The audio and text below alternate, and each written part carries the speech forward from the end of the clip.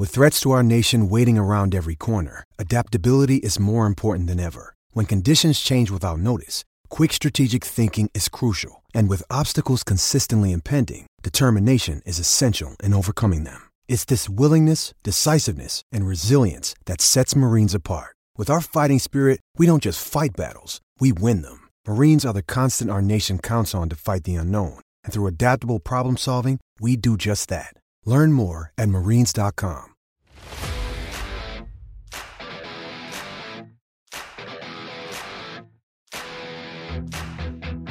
Hello and welcome to PFF Fantasy Football Podcast. I'm your host, Ian Hardison. Today, we have some waiver wire goodness to talk about. I hope everyone survived by again, whatever the hell you want to call it, as well as you can. We are on to week 8 where only the Raiders and Ravens are on a bye. You know, maybe you're like me in my home league. My 2 quarterbacks are Lamar Jackson and Derek Carr. So things can still suck this week, but not nearly as bad as the 6 teams on bye that we had in week 7. So as always here on this lovely Monday afternoon as we record, I am joined by none other than PFF senior analyst Dwayne "The Rock" McFarland. Dwayne, you were in Nashville, man. Welcome back to the grind. Yeah, man, it was awesome. Got to go see Jason Isbell and Allison Russell. If people haven't heard of Allison Russell, man, she has an amazing story. And it's an experience to see her live. Like, everything is so tied together. It's like you're enveloped into it. It's not like you're there watching a concert. It's like you're there, you're living this experience. She's got this really, her backstory, like, I don't want to call it cool because she's went through a lot in her life, but it's amazing. So yeah, check out Allison Russell if you've never heard of her. Was that your first concert since all this COVID bullshit started? No, we've had a couple over the last 6 months that we've gone to, but this is a top 3 concert of all time that I've ever been to. So it was at the Ryman Auditorium, which is where they used to hold the Grand Ole Opry back in the day before it moved to where it's at now. So we like to see, cool artists and cool places, that have history to them. Like, that's kind of our thing. So that was a huge one on the list. And we went with another couple that it was their 20th wedding anniversary. So it was an awesome weekend. They love good music, so it was cool to get to see them enjoy that too on their anniversary. The last concert I bought tickets to was for a Muse show in Chicago. It might have been Tame Impala. It was going to be a freaking great concert. Unfortunately, it got canceled with all the COVID stuff going on. So I will need to try to catch up to you with some of those good times. But today, we got to talk some waiver wire goodness. I don't think this will be that long of an episode, people. I do say that sometimes, and we tend to get on conversing, but there weren't too many major injuries this week to at least go over. So with that said, let's get to it. At the QB position, I think the top 5 waiver wire picks this week, and again, this is based on what we're providing at PFF.com and our waiver wire advice columns, what I've seen from around the industry, and generally, guys that are available in around 50, at the most 60% of Yahoo leagues. So not necessarily every player I'm going to list here is someone that I'm saying you need to go get. It's just more so people I want to discuss because I'm sure you're going to hear about a lot of these guys on Twitter, on podcasts, everything else throughout the week. So we got Daniel Jones at the Kansas City Chiefs, Carson Wentz at home against the Titans, Tua at the Bills, Jameis Winston in her revenge game at home against the Buccaneers, and Taylor Heineke at the Broncos. Dwayne, the way I would order these guys at the moment is Carson Wentz, Jameis Winston, Daniel Jones, Taylor Heineke, and then in last, Tua. My general reasoning is that we got Carson Wentz really playing some great ball over the last 4 weeks, going up against the Titans defense that even after really shocking everyone, shutting down Patrick Mahomes and company, still the 8th worst unit in fantasy points per game allowed to QBs. I was surprised with how mobile Wentz looked on Sunday night. It seems like he is fully back from not 1 but 2 sprained ankles, and I think that's just based on matchup, based on the rushing floor, and based on what we've seen from just him being a good quarterback recently. Wentz checks all the boxes. After that, though, Jameis against the Buccaneers defense that forces everyone to pass. That's really been the only issue we have had with Jameis this year is that pass volume. We're recording this before Monday Night Football, so prepared to be sounding like an idiot on Tuesday. I will see how that goes, but cautiously optimistic that Jameis, who This year, he's been the QB3, the QB5, and then he's also been the QB 26, 25, and 26 again. So I think he should have the volume to at least have a chance to put up some numbers against that banged up secondary. Daniel Jones, look, only Lamar Jackson and Jalen Hurts have more rushing yards than him this season, and nobody's allowed more rushing yards to QBs than the Chiefs. A little bit of a skewed stat, I think more based on the quarterbacks they faced than any true schematic factor. I'd feel a lot better if we get some words that maybe multiple of Kenny Golladay with the knee, Sterling Shepard with the hamstring, Kadarius Toney with the ankle managed to return. And then we have Taylor Heineke, who more or less, like he's Daniel Jones at this point, where he is the fourth in the NFL in rushing yards behind only Jones, Lamar, and Hurts. But he's also in an offense that is banged up, and he's in a far worse matchup in Denver against Vic Fangio's top 3 scoring defense and also top 3 in fantasy points per game allowed to QBs. And finally, Tua, who I do want to, I don't think I was too hard on him last night, but in the solo game recap pod, this was the one game, Falcons-Dolphins, that I didn't get a chance to watch. So after going back through it, I will say the 2 ugly interceptions actually had a lot more to do with those wide receivers. So I'm actually now taking the side of I think Tua is almost getting thrown under the bus a little too much this season. PFF's 32nd ranked pass blocking offensive line is the Miami Dolphins. They are tied for the 3rd most drops in the NFL. Tua has yet to play a snap with Will Fuller, and Devontae Parker remains banged up. So I'm not just going to write off Tua's entire career just yet. It has been more good than bad over the past 2 weeks. With that said, a road trip to Buffalo where all those problems still persist, I don't think is going to bring out the best of him in Fantasyland. So again, Wentz, Jameis, Jones, Heineke, and Tua, that's my order. Dwayne, thoughts, comments, questions? Where the hell am I wrong here? I don't think you're wrong. I would reorder them there's 2 orders here, right? There's one that's just for for this week, which is the main thing, right? It's streaming. But if someone was really considering, I need one of these guys for the rest of my season, I would move Tua up at that point. That point, I would put Tua first because I do think he's going to get the rest of his weapons back. Yeah, his offensive line is not going to fix itself, but he gets the ball out pretty quick. Over the last 3 weeks, he's at a 2.46, 2.56. Over the last 2 weeks, average time to throw, he's at a 2.50 on the season. He's pushing the ball down the field, and getting it out quickly. They're running a lot of play action, 41%, on the season, 42% each of the last 2 weeks. So there's things to like, about the Dolphins offense, and the fact that he is a young player, he's still growing. It's funny to me, like how quickly we do throw Tua under the bus when normally we give these quarterbacks so long, but everyone's in such a rush with Tua. And I don't know what's causing that. I don't know where the public sentiment, I don't know why it's so tough towards Tua versus other quarterbacks we're willing to give them more time. I'm not sure. But if it was just for this week, I think your order's pretty close. I would still put Daniel Jones first just because of the rushing. 16% of his team's designed rushing attempts on the season. He had 26% of them last week. Scramble rate is above average at 6% on the season. So I think those are good things for Daniel Jones, and he's got a good matchup against Kansas City. That could potentially, that's funny to say that could shoot out, right? But it's like where Kansas City is now, and then what the Giants were able to do this last weekend. It's like, okay, that could be a little bit more of an interesting matchup than what we thought. So I would put Daniel Jones first, but then I would agree with the list for the rest of the way. I would definitely make it Wentz because, to your point, he's looking good. And over the last 3 weeks, if you look at his adjusted completion percentage versus his average depth of target, both are really strong. A lot of times you'll see these guys have these huge adjusted completion percentage weeks, but when you look at it, their ADOT was like a 4 for the week. Like Wentz, 2 weeks ago, a 13.2 ADOT with a 78% adjusted completion percentage. That's really good. So he's getting the ball out quicker than he had been. He had been holding on to it a little bit too long. So yeah, I do like Wentz. I don't love his weapons or anything, Ian, but it is an offense that, I think at a minimum we have to say, yes, it's starting to gel and they're starting to find their identity. I don't think Wentz is someone that I want to count on as a QB1 week after week, but as a streamer in this specific matchup, yeah, I like it.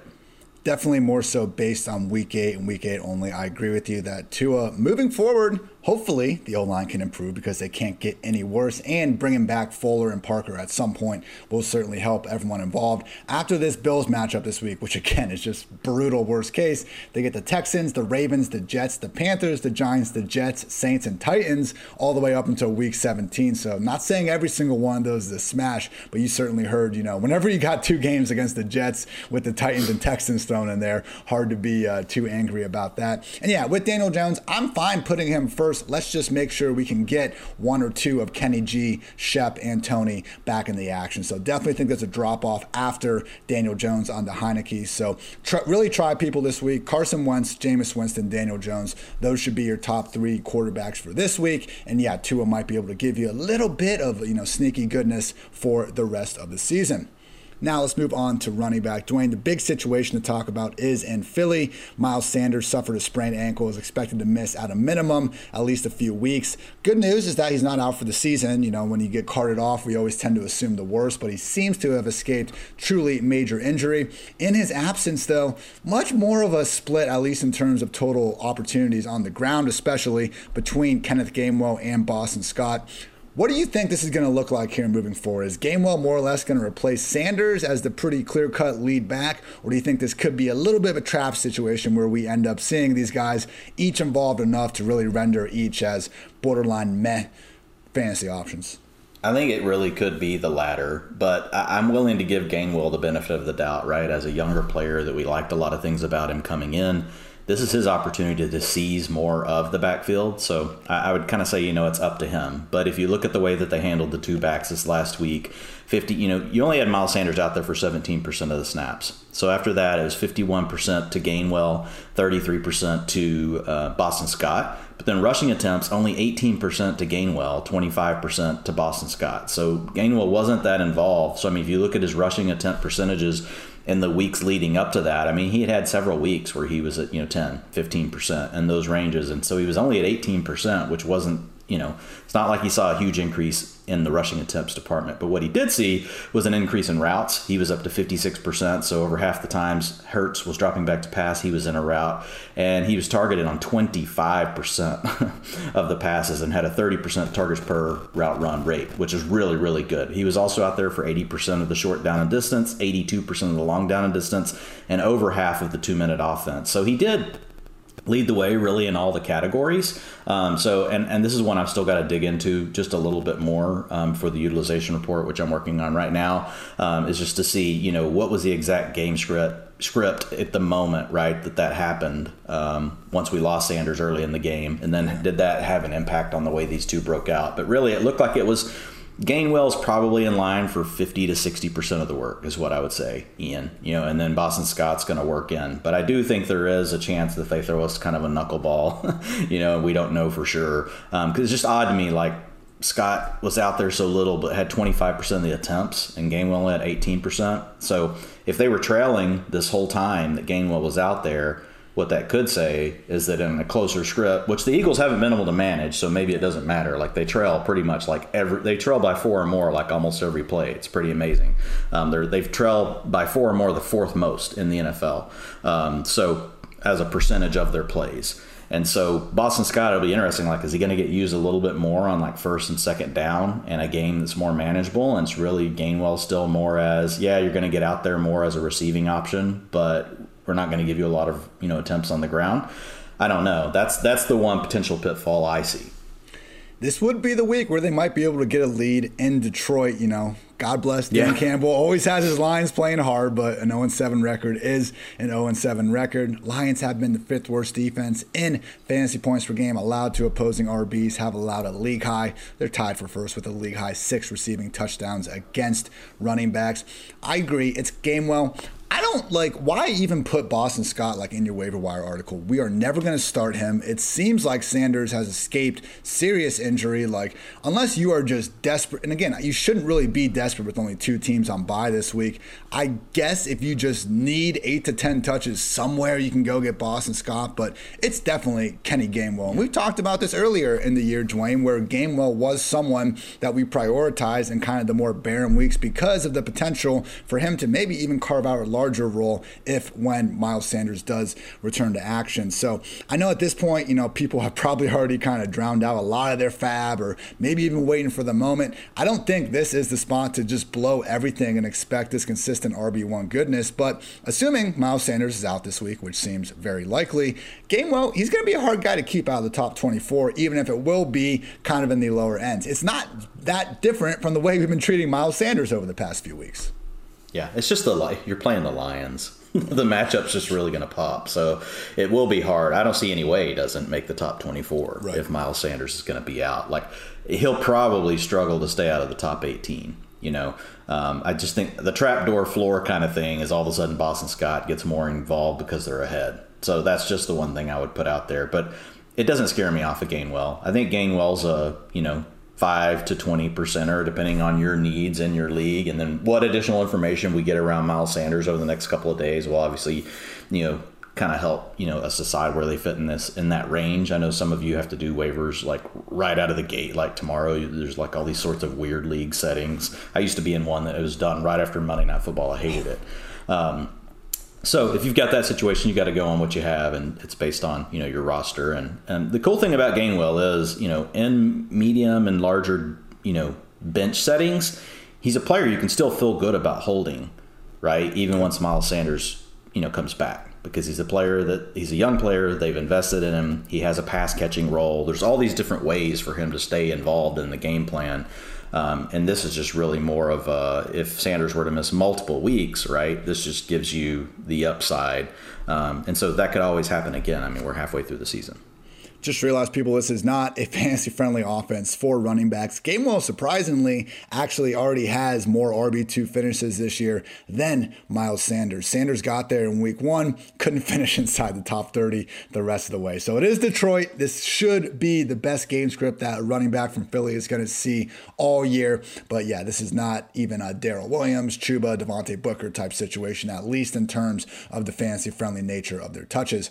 Now, Dwayne, I don't think we spend too much time patting ourselves on the back here on the PFF Fantasy Football Podcast, but boy howdy, what did we say last week? Number 1 running back to go get Michael Carter. He rewarded everyone with 72% snaps, 11 carries, 9 targets, RB6 finish before Monday Night Football. So Ty Johnson got some pass down work as well, but hey, it's the Michael Carter era, man. And by era, I mean, I think we actually have a borderline RB2 potentially here moving forward. It does look like Zach Wilson is going to miss some time. So Mike White under center. I don't know that he can be that much worse than Zach Wilson. I will say Mike White already has the league's highest turnover-worthy play rate, so maybe I'm wrong in that guess. But at a minimum, we did see Mike White in a game where the Jets lost 56-13, feed both Carter and Johnson early and often in the pass game. Dwayne, if you happen to be in a league where Michael Carter is still available, are you down to use 50% of fab to go scoop this guy? Because it does look like this is now his full-time role moving forward. Yeah, because you're not going to find another back out there, Ian, that actually just has a path to own the role. Most of everyone else is waiting on an injury. So you actually have a young player that they have shown they want to get more involved. He's getting more and more involved each week. You had 59% of the rushing attempts in week 5. He had 58% this past week, right? So, I mean, yeah, we don't like to see the injury to the quarterback, but it's not like Zach Wilson was exactly balling out. I don't even know how much this is really going to impact, Michael Carter, for the next couple of games. So, yeah, no, what I like about it, getting over half of the short down and distance, he wasn't getting that before, so his role seems to be expanding. He had 0% of the long down and distance snaps in the 2 previous games before that, 36% this week. 100% of the 2-minute offense still went to Ty Johnson, but it's just that's how you start to see those snaps creep up from 52% to 71%. And why these different utilization categories matter, based on situational football. And so he's starting to get engaged in these other areas where before they had basically just blocked him out and said, you're going to be our first and second down back when we want to run the ball. That's pretty much what he was. And so now that role, you're starting to see it expand. You already mentioned the targets. Targets per route run, 31% is insane. He was out there for 60% of the routes. You start getting the 60 and 70% ranges. That's really good for a running back. So lots of positives right now for Michael Carter. I wouldn't be surprised, and I think they'll always keep someone involved to kind of keep, he's not the hugest, player. I think they envision him as being someone that, is in a platoon. But I wouldn't be surprised to see him up around 65, 70% of the rushing attempts, here and there, in a few of these different weeks if he gets going. But still, 60% of rushing attempts, 60% of routes. You're not going to find that anywhere else, and especially to have it with a young player. It is worth mentioning that Ty Johnson was briefly in the league's concussion protocol. Last game he returned, so it wasn't like he missed an entire half or anything like that. And also we had Tevin Coleman, who Robert Saleh has clarified did not suit up because he was dealing with a hamstring injury. But again, even before this stuff happened, we saw Carter's snaps and usage trending in the right direction before the bye. So even if it's not, a 70% plus snap rate every single week, I still think we're looking at someone over 60 that should be seeing 15 touches more weeks than not. So definitely go get Michael Carter if still able to.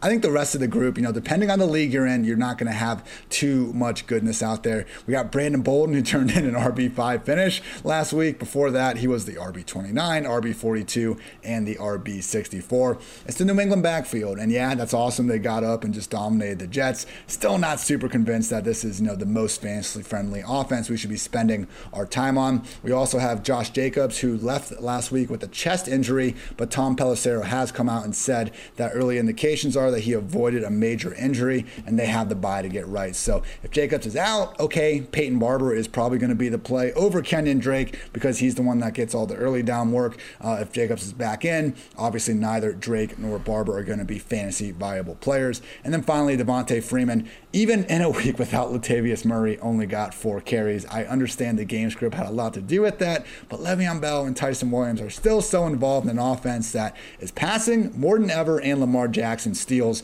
plenty of groundwork because of course he should. He's their best player with the ball in their hands, one of the best players in the league with the ball in their hands. He should be getting all the carries that he wants. So, Dwayne, any interest in these Raiders, Patriots, or Ravens running backs? Not really. I mean, I think the Ravens it's going to be a wreck, for the whole season.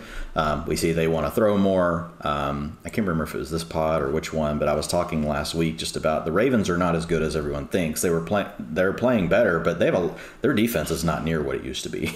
So, they've got a lot of potential issues that could put them in these sort of game scripts more often than what people probably think. So yeah, it just makes it really more of an avoid situation for me. As far as Kenyon Drake and Peyton Barber go, Kenyon Drake probably wouldn't have gotten really anything had Peyton Barber been active, this last weekend. So I think Barber, if for some reason Jacobs misses time, that's the player that I want.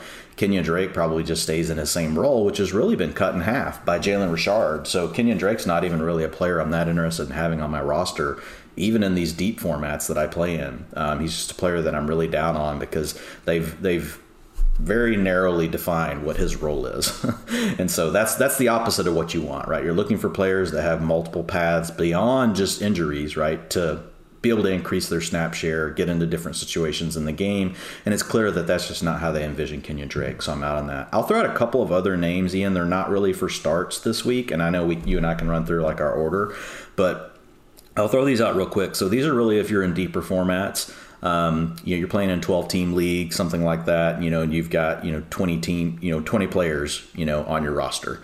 So here are some players that I think, kind of become the next round of potential cuffs. So Darrynton Evans was back this weekend. He was active. He actually had a couple of carries.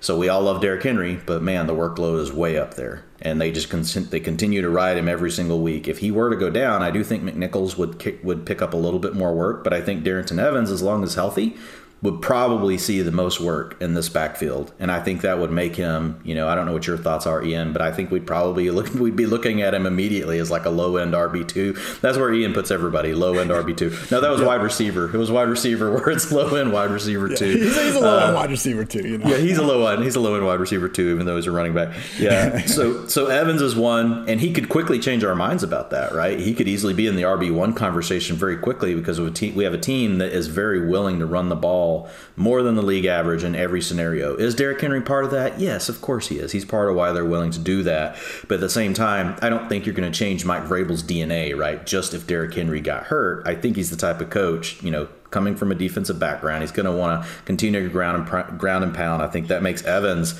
it puts him up there. I think he's in the top 3 to 5 cuffs to own right now that people aren't thinking about for sure.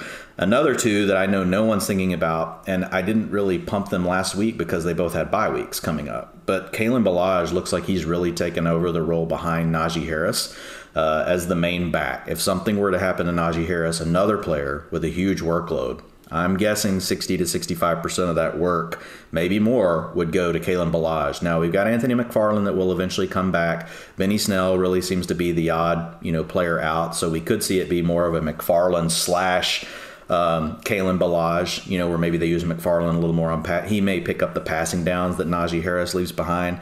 But Ballage is someone no one's thinking about. You can get him for minimum fab. And then the last one is Joshua Kelly. Joshua Kelly really over the last couple of weeks has, he got his opportunity due to injuries with Justin Jackson.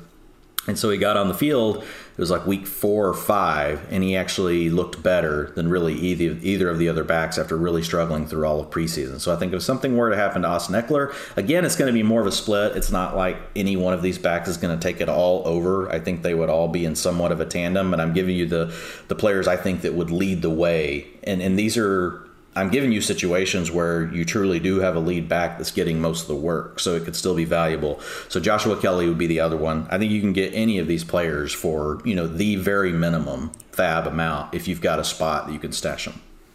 So people, if Michael Carter's there, go get him, absolutely. And Kenneth Gainwell is worthy of most of the waiver hype he's getting this week. But hey, if you don't have much fab to spend, you still want to just juice up some empty bench spots, or maybe just someone that you don't really need and you're shooting for more upside, Darrynton Evans, Kalen Ballage. I think Joshua Kelly, you're right, he probably would be the lead guy, but I think Justin Jackson could steal enough pass down work, Larry Roundtree there as well. That would be, I think, the most muddled situation. Evans and Ballage, I think you're correct. They would be low-end RB2s, and then they would actually have potential to leap into the RB1 territory depending on how their ensuing usage pans out. So good stuff there, Mr. McFarland. Moving on to wide receiver. So a lot of these guys, I think we've talked about in past weeks. We don't need to go too crazy on. Rashad Bateman, 6 targets per game. Just note that he is a pretty clear number 3 option. This has been with Sammy Watkins sidelined. So last 2 weeks, Marquise Brown, 19 targets, Mark Andrews, 13, Rashad Bateman, 11. So,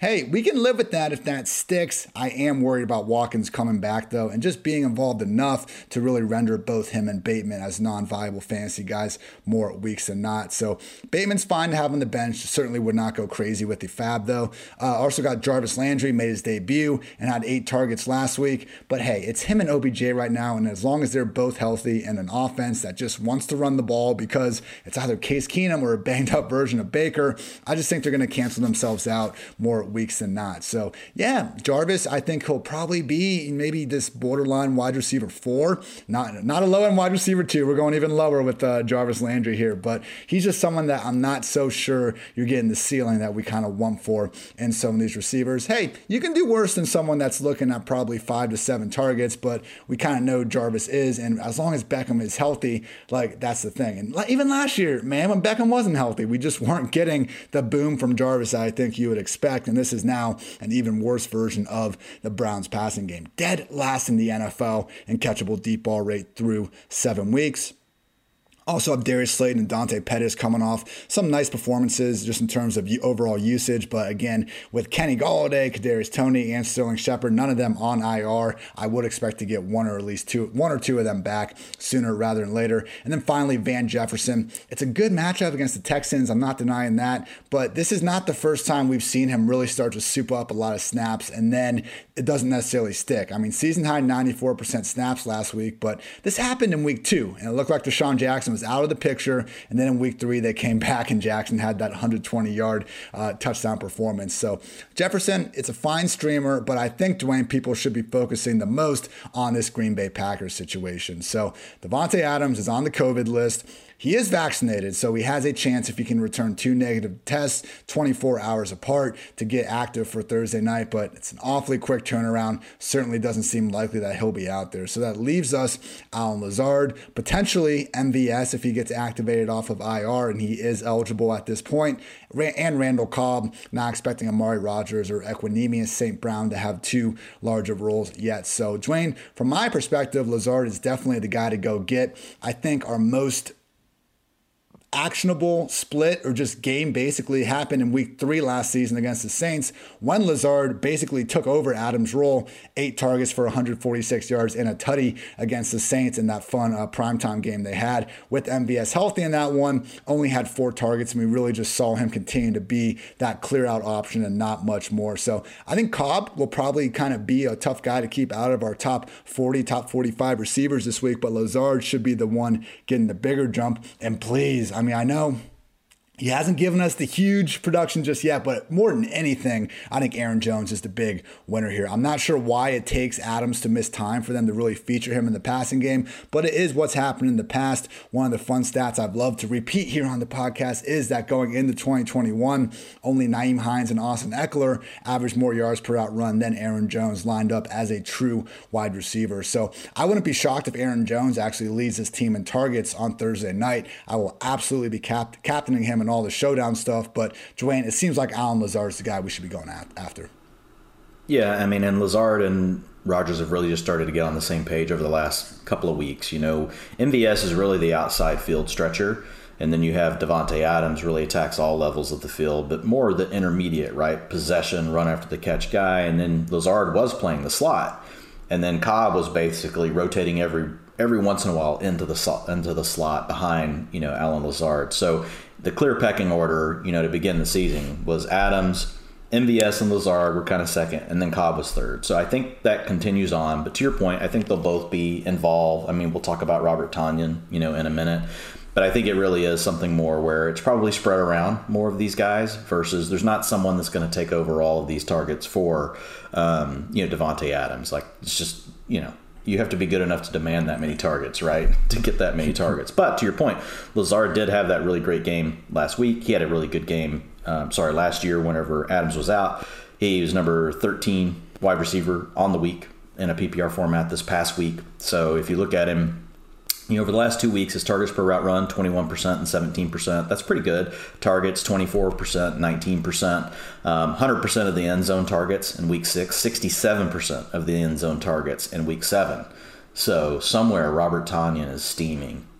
You know, Tanya's like, those are my targets. Like, I'm supposed to get all end zone targets. Like, that's what Tanya was living off of last year with all those touchdown catches, those easy looks down inside the 5. But even on 3rd and 4th down, like, Aaron Rodgers looks to, you know, Allen Lazard quite a bit. You know, on the season, you know, he's at 20% over the last week, and the week before 15%. So he's been up around the 20% mark. So yeah, I like Lazard, and you know, obviously he and Cobb, they've got chemistry. So I would expect Cobb, you know, if Adams is out, I mean, Cobb probably, now if MVS is active, I would say expect Cobb to play the slot, probably be somewhere around 70% of the routes.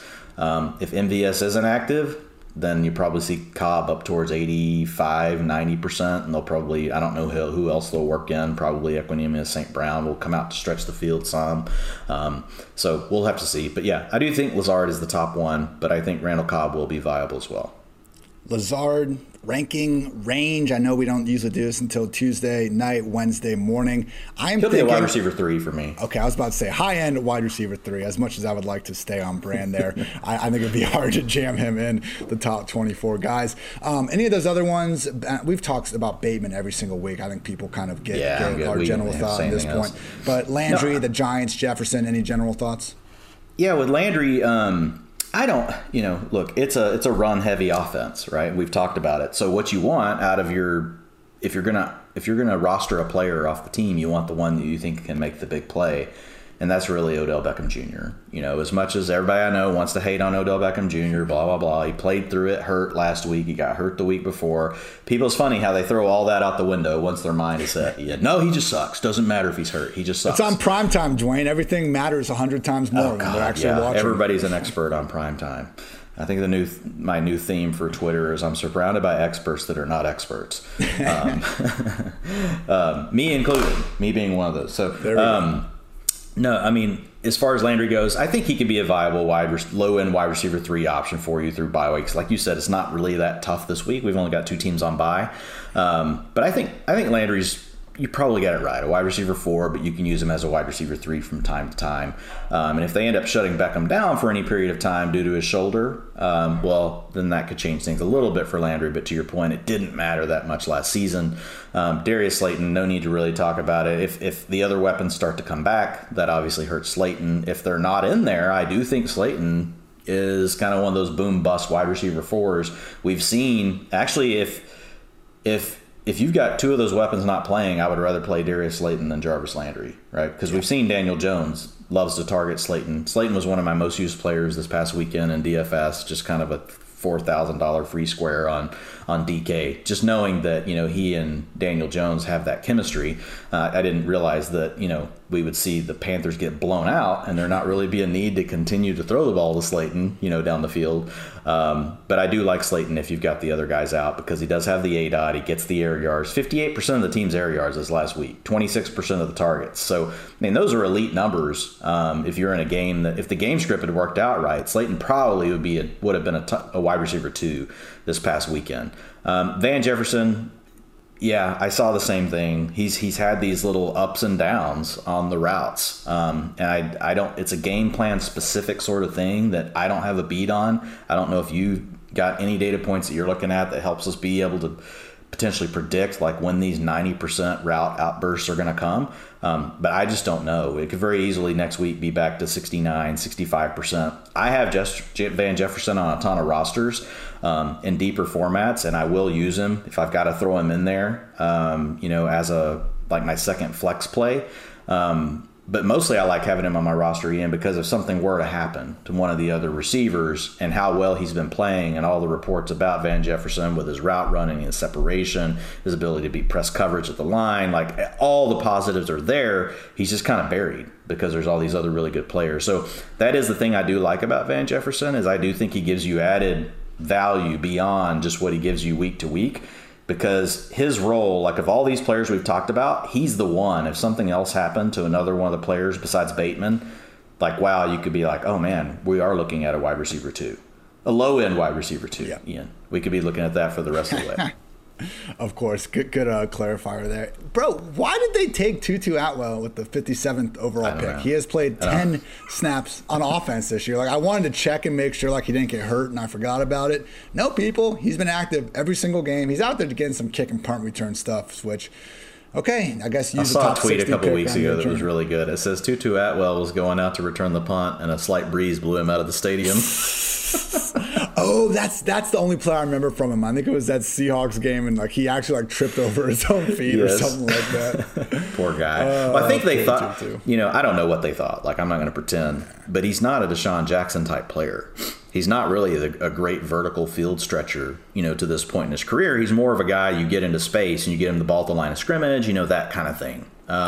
Maybe he can, not saying he can't develop, because a lot of these players, they just do what they're asked in college, and then, they can have other things they're good at. It just depends on, what their coaches wanted them to do. So I think there could be potentially more for Atwell in the future. But, yeah, it is kind of strange. And I think the role that he's good at playing right now, they don't need it. There's not a reason to get it on the field. Moving on to tight end, always a bit weak, except when we tell you to pick up Dawson Knox, and that just happens to work out. But it's looking like, Dwayne, there are some guys I think can continue to get people through the bye if they need it. If you had Darren Waller, if you have Mark Andrews, this is a position that we will have at least 2 teams in your league likely going after. So looking at the potential options. So Logan Thomas got put on IR on October 6th, and that is going to be 3 weeks ago from Wednesday per NFL Network's Ian Rappaport. He was saying Logan Thomas will miss 4 weeks with the strained hamstring. So it looks like Ricky Seals-Jones will have another game as the full-time Washington football team tight end. He's ripped off tight end 14, tight end 6, most recently tight end 9 finishes. I do think he continues to be the best option. It's just hard to find these tight ends that play literally every single snap. And if you watch these Washington football games, first of all, God bless you. I know it hasn't quite been the easiest watch of the season, but RSJ truly is a wide receiver that is more or less just being kind of fit into a square peg as a tight end. So works out in fantasy land. We all see what Mike Gesicki and Kyle Pitts are doing with that same role, and it is producing some nice production for RSJ. So I do think he's a top ad if you can get him. Robert Tonyan definitely deserves to have his, just projection spiked with Davante Adams potentially out of the picture. To his credit, 63 yards and a touchdown and 4 catches last week. First time since week 2, he had gained even more than 10 yards in a game. So still have that low floor. But yeah, without Adams in the picture, it would make sense if Tonyan is leaned on more than ever. After that, you got CJ Uzomah, Evan Ingram, Cole Kmet. Starting tight ends that I think I would probably prioritize as Uzomah number 1. Don't look now. Joe Burrow, 38 attempts and a 41-17 win. Love seeing that pass game volume up. With Evan Ingram, it's just like, how many? It's like the James, like Laviska Shenault and Evan Ingram. Like, how many guys need to get hurt for you guys to do anything or demand like an actual high-end role to get it for you? Because Ingram, like, why was last week not the game? When is it ever going to be Evan Ingram week? Probably the week that everyone decides to finally stop playing him. So, hey, if Tony, Golladay, Shepard continue to remain out, okay, you can do worse than the tight end. That's likely going to see 6 to 8 targets, but we just have not seen that scoring upside at all over the past 2 seasons. And then finally, Cole Kmet with Jimmy Graham on the COVID list, 5 catches for 43 yards on 6 targets. He'll be out there a lot, but as we've all seen, Justin Fields' Matt Nagy experience has not produced basically any goodness through the air. So I would rank these guys as RSJ, Tonyan, Uzomah, Ingram, and Kmet. Dwayne, I have a feeling that you want to put Tonyan ahead of my guy RSJ. No, I like RSJ. Thank God. No, 92% of the routes, 93% the week before. I mean, there's nothing, and he's hitting the 20% mark for targets he's hitting 20% for targets. He's slightly under that for targets per route run, but he's out there so often. Look, some of this stuff is simple math, and the tight ends is like one of the positions, in my opinion, that's like the easiest to just spot. Like, this is going to happen, and it's going to continue to for Ricky Seals-Jones until we get Logan Thomas back. What's going to be interesting, Ian, is like what happens when we get Logan Thomas back, because now there's reports that it may not just be the Logan Thomas show. We could see more of both of these guys, so it'll be interesting. Screw them both. I know. That's what's going to – I hope that isn't what happens because, whether it's Logan Thomas or Ricky Seals-Jones, we don't necessarily care. We just like knowing that we've got another tight end that's going to be out there all the time. So that'll be interesting. Evan Ingram, look, he was playing with a calf injury. 32% targets per route run, which was tops on the team, so you give him that. 23% of the targets this last week. 38% of Daniel Jones's looks on 3rd and 4th down. 57% of his looks came on play action. For those of you that listen to the pod, their play action target is worth more than an actual non-play action target. He's got some good things going on, but to your point, you're going to have these other guys out again. Otherwise, he's just going to be 4th or 5th in the pecking order. Probably going to get a blow-up week somewhere along the way, but it's just going to be tough with Ingram. I honestly look at Ingram and Uzomah similarly, but I like the offense Uzomah plays in better, right? They're really both more of the 4th, 5th option. They're not going to – Uzomah, even himself, he only had 9% of the targets, in this last game. He's got 9% on the season. Just so happens that, one of those was for a touchdown. So – or was it 2 touchdowns this weekend? Got 2. 2 touchdowns, yeah. 2 of those were for touchdowns of his 3 catches. So, yeah, looking at Uzomah, that's going to regress. And what's crazy is his routes have gone down 82%, 73%, 67%. So they're really going the wrong way. His targets per route run 6, 11, and 12. That's terrible. So it's like, actually, give me Evan Ingram over CJ Uzomah. I just talked myself into it. They're really not the same thing. But yeah, Tonyan. He's just hanging around the same spot as he's been, and honestly, his utilization, Ian, looks pretty similar to last year. He's getting a few less targets, and he's just not getting the targets in the end zone. Well, this last week, he finishes 5th in fantasy football. Why? 33% of the end zone targets went to Robert Tonyan. So when he gets the looks down inside the 5, he's fine. He's going to do well, especially off play action. They've got a really good running game that other teams have to respect. So it's just really hard to predict when it happens. I do agree that if we've got Davante Adams out, everybody's going to get a slight bump up. Like I said earlier, I don't necessarily see any one of them being a target hog. I think you just see 3 or 4 guys get slightly more, all of them get an extra 5%, since, Davante Adams leaves 50% of the targets on the table. So after RSJ, would you go Tonyan over Ingram?